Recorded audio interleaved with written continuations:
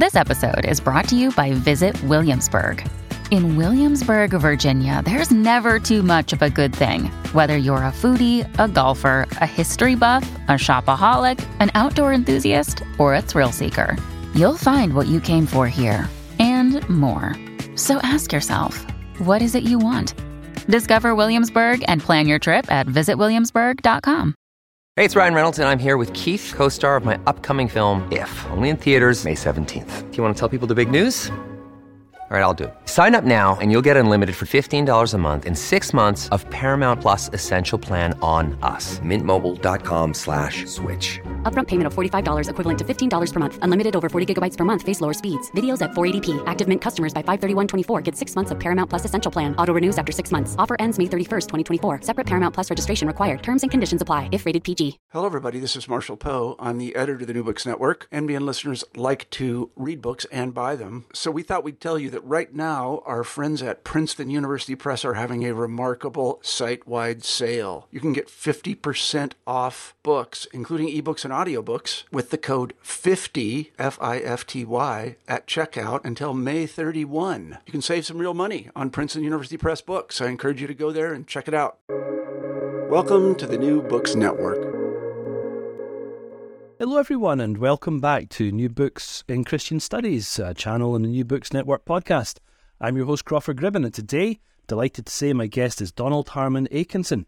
Donald is Douglas Professor of Canadian and Colonial History at Queen's University, Ontario, and we're talking to him today about his new book, just published by Oxford University Press, The Americanization of the Apocalypse, Creating America's Own Bible. Don, it's great to have you back in the show. Congratulations on this book. It is magnificent, and it's going to be a delight to talk to you about it. Well, thank you, Crawford. I'm glad to have a chance to talk with you. Well, this is not your first book, is it? You've been writing a huge amount of material in the fields of Irish history, history of the Bible, history of religion, and most recently you've been working on a trilogy, this being the third installment in that trilogy, on, I suppose, what we might call the emergence of American fundamentalism. Or popular conservative Protestantism. How does this book, The Americanization of the Apocalypse, fit into your very, very considerable corpus of work? That's a fair question. My formal job description, I guess when I was hired here at Queen's University in Ontario, was to be a historian of the British Isles, but mostly of Ireland. And so my formal job description is I'm an Irish historian, and let's say modern period. I'm pretty good after 1800s. Before that, you might make some significant errors. That's one thing. But through following the Irish diaspora, I became interested particularly in the Irish in Canada, which explains why my chair is in Canadian history. And I should quickly add Canadian and colonial, which these days is a very contested term indeed. And one of the most important things if you ever in Irish history is, well, you know, is that you cannot understand anything unless you're willing to at least become familiar with, in some depth, with both the social and the ideological beliefs of major religious Christian groups. So that's kind of where this all comes together now, I guess. That said, I'm also kind of interested in, well, unsettling the American historiography a little bit. It's American history, as I read it, is wonderfully rich, terrific bibliodensity, but really parochial. And one of the things in this book and in other things I've done, I want to suggest to American historians that if they know only America, they don't know America well. And I'm using, by the way, the term America for the United States here. So there's all kinds of things come together in this present exercise, I guess. One of the things that one picks up related to all that is that originalism, that is the care of what's the meaning of original text, is very big in U.S. history. And one of the the ultimate original text, even more original than the United States Constitution, is the Bible. And to that extent, a new Bible, and I argue the Scofield Reference Bible is a brand new product. That a new Bible is absolutely quickly assimilated into American thought as long as it can claim originalism, that it is the original truth of the text, as the Supreme Court of the U.S. tries to do with the Constitution. So it all kind of comes together there.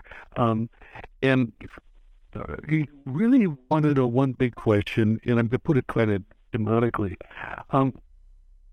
How does America in the present day get so messed up? And one tiny fragment of that is it bought into a new form of Christianity, form that hadn't existed until at least 1830 or 40. It bought into a new form of Christianity and a text, a particularly strong text, the Scofield Reference Bible, that introduced a set of beliefs that become absolutely almost at least widespread, if not universal, in American despotic culture. And so how in the world do those ideas get there? Because they don't seem to have come directly from the cause that American historians like to deal with often when they deal with religion, which is we point to the Puritans, say something about the Great Awakening, and then say, oh, and it all comes from there. In this case, it all came from someplace else. This new Bible fundamentally came from Ireland. And maybe that's Irish historians' bias. But I hope your listeners will at least give this idea a day in court. Does that make sense, Crawford? It does. Now, it's a fascinating argument, and obviously it's an argument you've developed in the previous two books in this trilogy, the final volume of which we're talking about today. Mm-hmm. This idea of migration, the migration of ideas, the migration of people who hold those ideas, is central to this body of work, isn't it? And in fact, you structure the first part of this book around ideas of migration, and you borrow in a very creative way some of the very artful work on the history of the Mediterranean to make comparative points about the Great Lakes region of North America too, don't you? Yeah, and maybe we'll mention that point second about the Mediterranean of our continent, North America, which is the Great Lakes. But mentioning migration is really important because historians of labor, historians of migration, demographers pay a lot of attention to what's called the long 19th century, let's say 1815 to 1910, 1914, and in which the amazing out-migration from Europe, from the British Isles, comes to North America. And that's well recognized. What is walled off from that is a realization of what this great physical migration meant. It meant also a great migration, a great diaspora of Christianity. And I would argue, in fact, the great diaspora of Christianity is in that long 19th century, when it infills basically the Western Hemisphere and pretty much does fairly well in parts of Asia and in the African continent. So, what about migration? Migration historians do not like generally to talk about religion except as kind of a sociological determinant. And I think one of the important parts about this great physical diaspora of the European thought is the thought that comes with it. I should say migration bodies bring thoughts, human agency. You can't just have ideas gently waft across the North Atlantic and land and convert people in North America. There's a very specific physical migration that takes place. It's incredibly important to watch for instance, the Catholic Church, which does extraordinarily interesting things based on the particularly Irish migration to the U.S. and to Canada. Well, anyway, the important point is that in my view, a particularly salient aspect of migration, which is that of a specific group that was ideologically strong, had its own ideology, its own sense of agency, and stemming from Ireland, the first infiltrated, let's call it that, large, significant parts of Protestantism in the British Isles, mostly in southwestern England, in London, and then consciously used Canada as the entry point for this new form of radical apocalyptic evangelicalism. We'll use the word brethren for these people. It's a little bit hard to find the exact term to denominate them, because these people were wonderfully modest and didn't really fly any particular flag with its name on it. But we're talking about the people that become colloquially called Plymouth Brethren. And these are important to distinguish between there are several other ethnic groups in North America, socioeconomic groups that use the term brethren. Okay, so anyway, the point is, the main point is that this Christian diaspora, a big phenomenon, has one strong strand, which turns out to be radical apocalyptic evangelicalism. And when I tell you that, you say, well, big deal.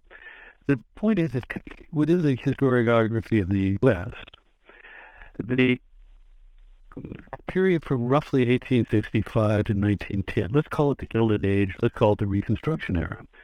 That era, religion tends to be almost written out in general histories. There's so much else going on, urbanization, reconstruction of Southern racism, and so on. But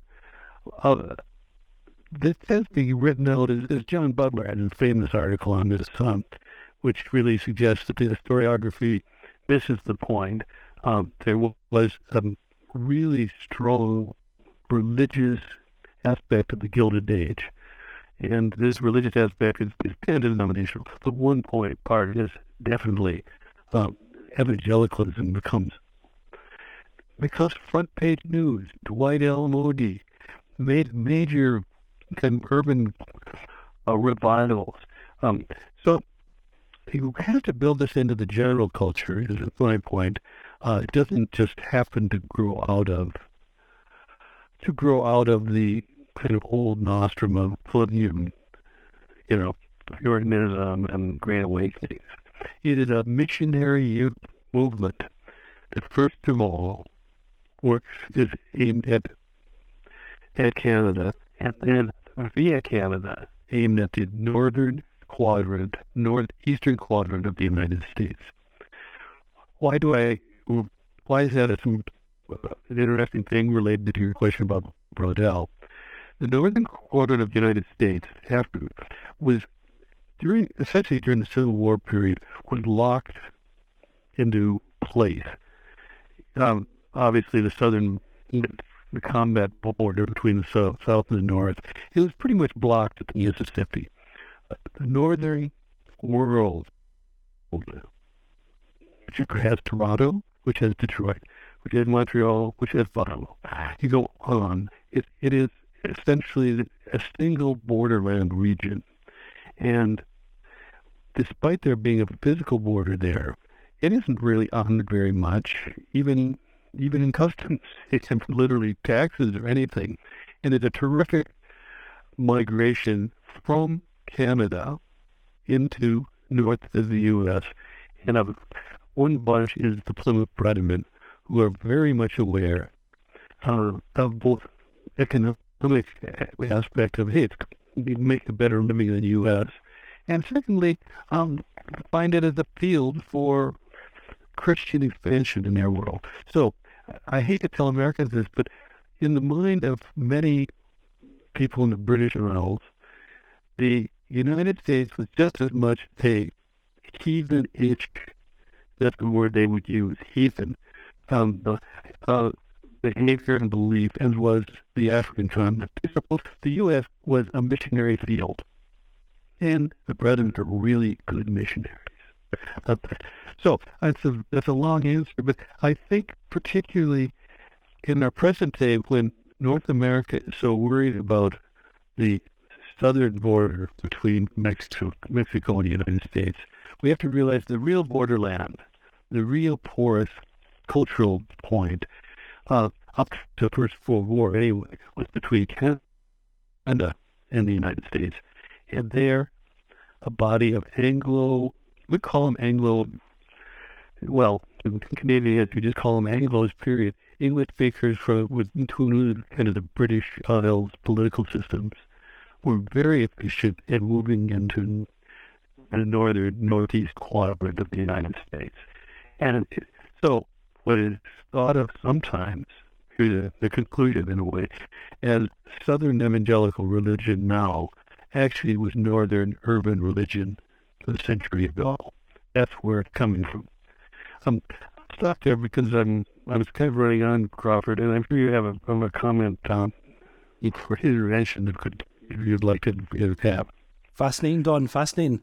Now, the work that you draw attention to that carved out some of this field, 50 years ago now, well, over 50 years ago, is Sandin's book on the origins of fundamentalism.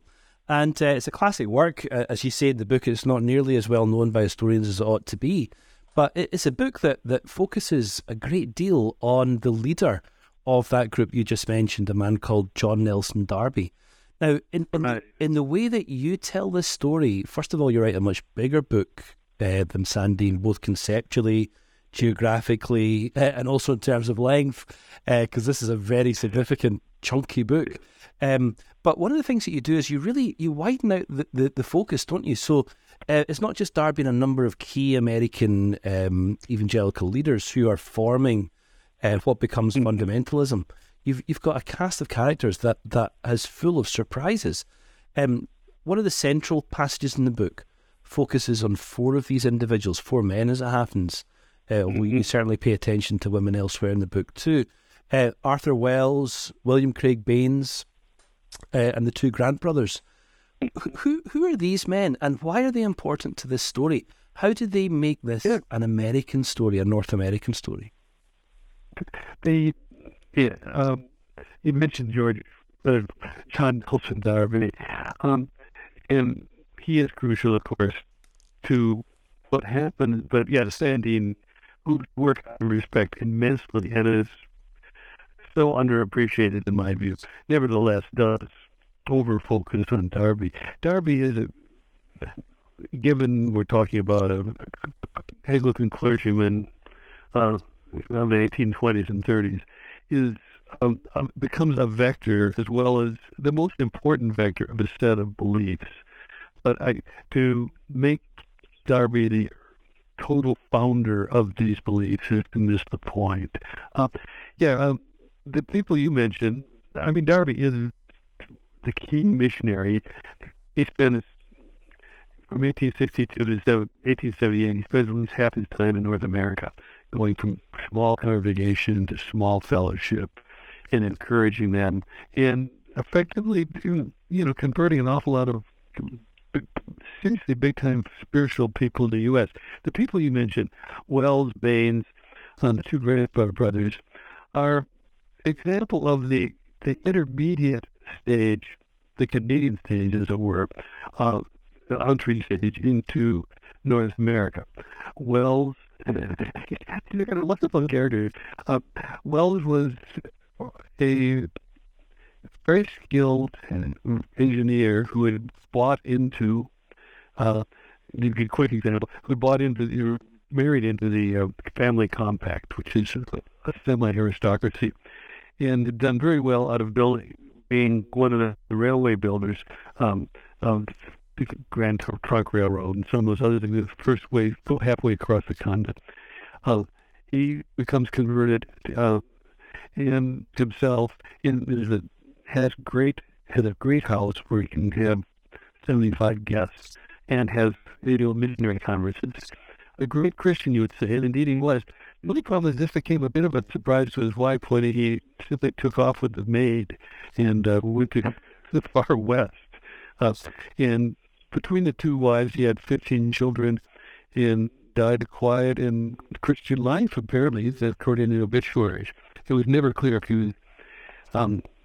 if he was divorced. Okay, strong personalities like that. William Baines, the registrar of number 2 of McGill University, becomes converted when he's a poor farmer, immigrant farmer.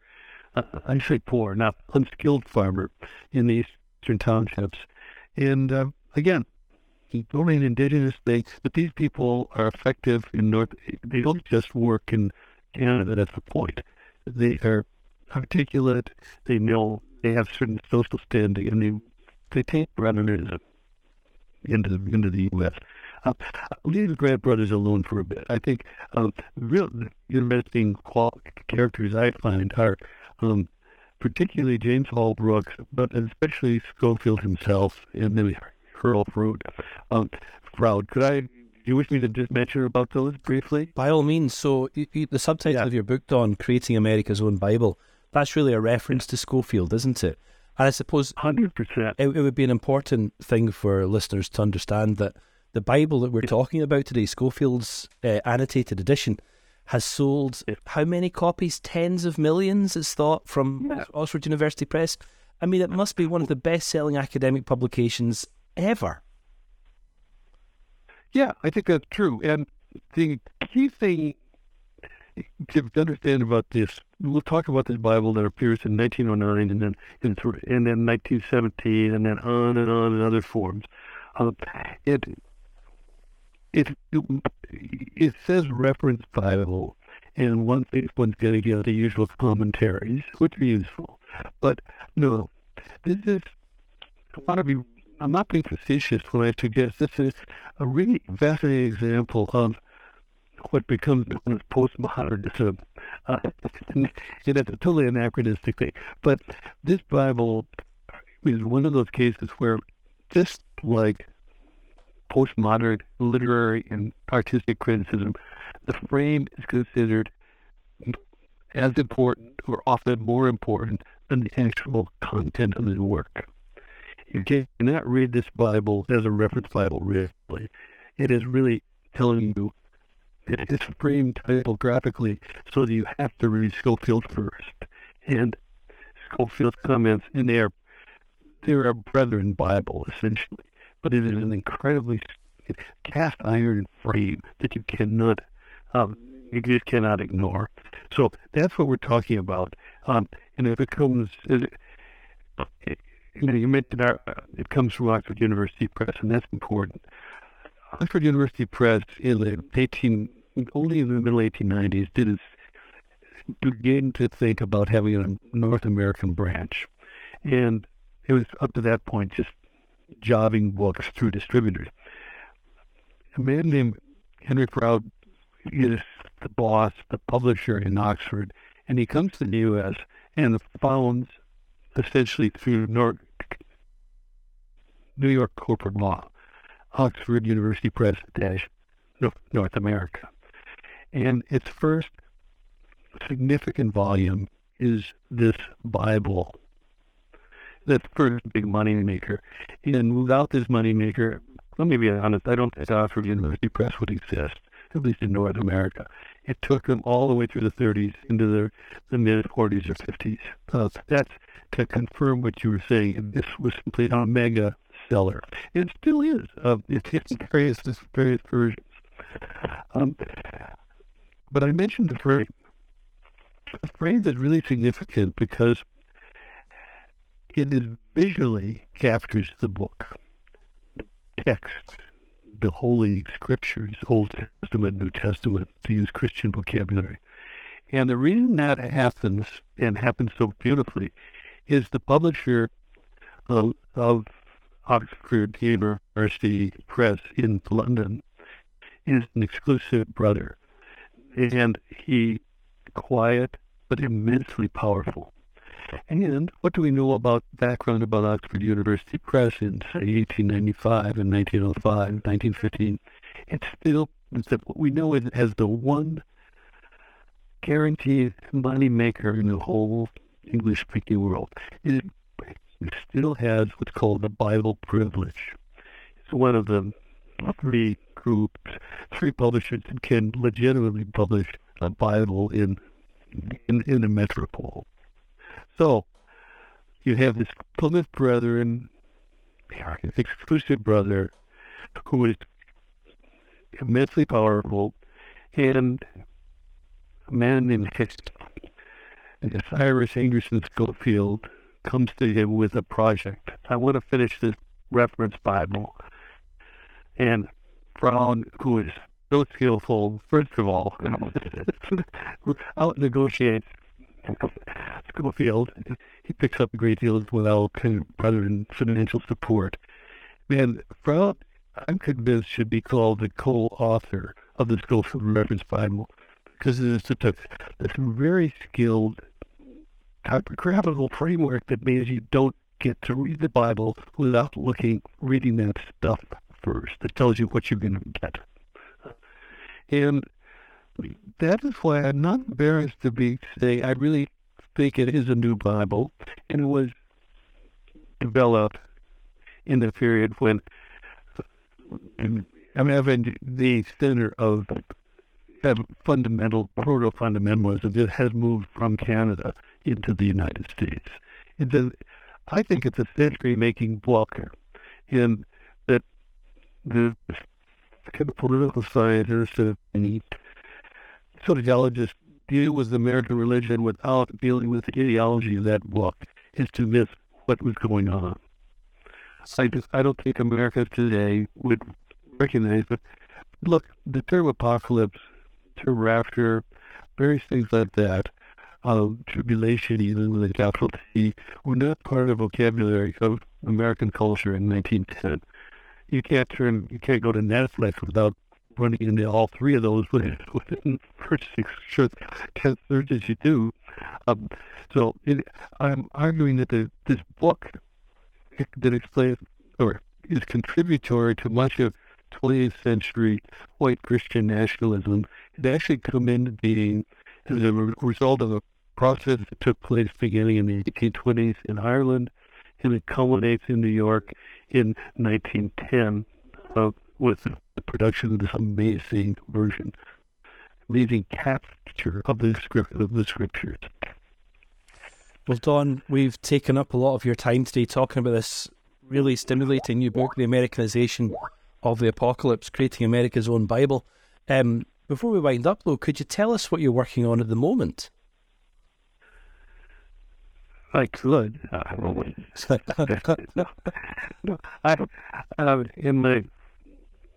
guess before the turn of the century, I did a couple novels about strange characters in Canadian history. One of them was the founder of the Orange Order, and the second one is about the first woman to sit in the Canadian Parliament, whom I suggest was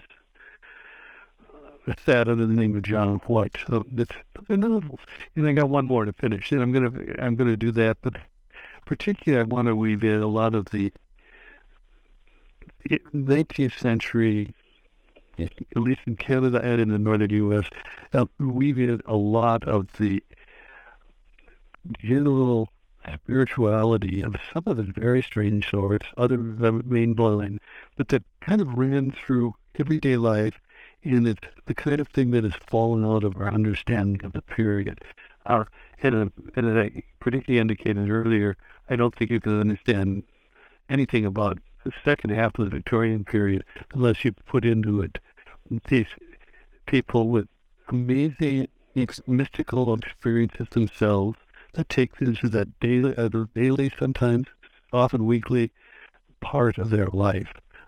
So it's, yes, God walked through the dark hills, but the people he walked with did have some kind of comfort and mystical touch with him. And I think I can finish up at least have an interesting novel out of that one. Okay? It sounds fascinating. It does sound fascinating. Maybe we'll get you back in the show to talk about it, Don, if you're willing to do that. Thank you, Crawford, very much. Well, thank you. Fantastic book. Highly recommend it. The Americanization of the Apocalypse, Creating America's Own Bible. As I said before, it's the third part of a trilogy that Don's been working on over the last, I suppose, 6 or 7 years, all of which are tracking from Ireland to North America, the emergence of this apocalyptic fundamentalist worldview. It's full of fascinating new interpretations, new lines of inquiries, some really important new sources, including the Oxford University Press Archive, that really enlivens the story of how the Schofield Reference Bible is commissioned, contracted, and published. And of course, it raises huge questions about what we know about the formation of fundamentalism and the millennial and apocalyptic views that go with it. Don, thank you so much for writing this book. Thank you for coming onto the show and for talking about it today. Yeah, Liz. And thanks to everyone else for listening in. I'll see you next time on the New Books Network podcast.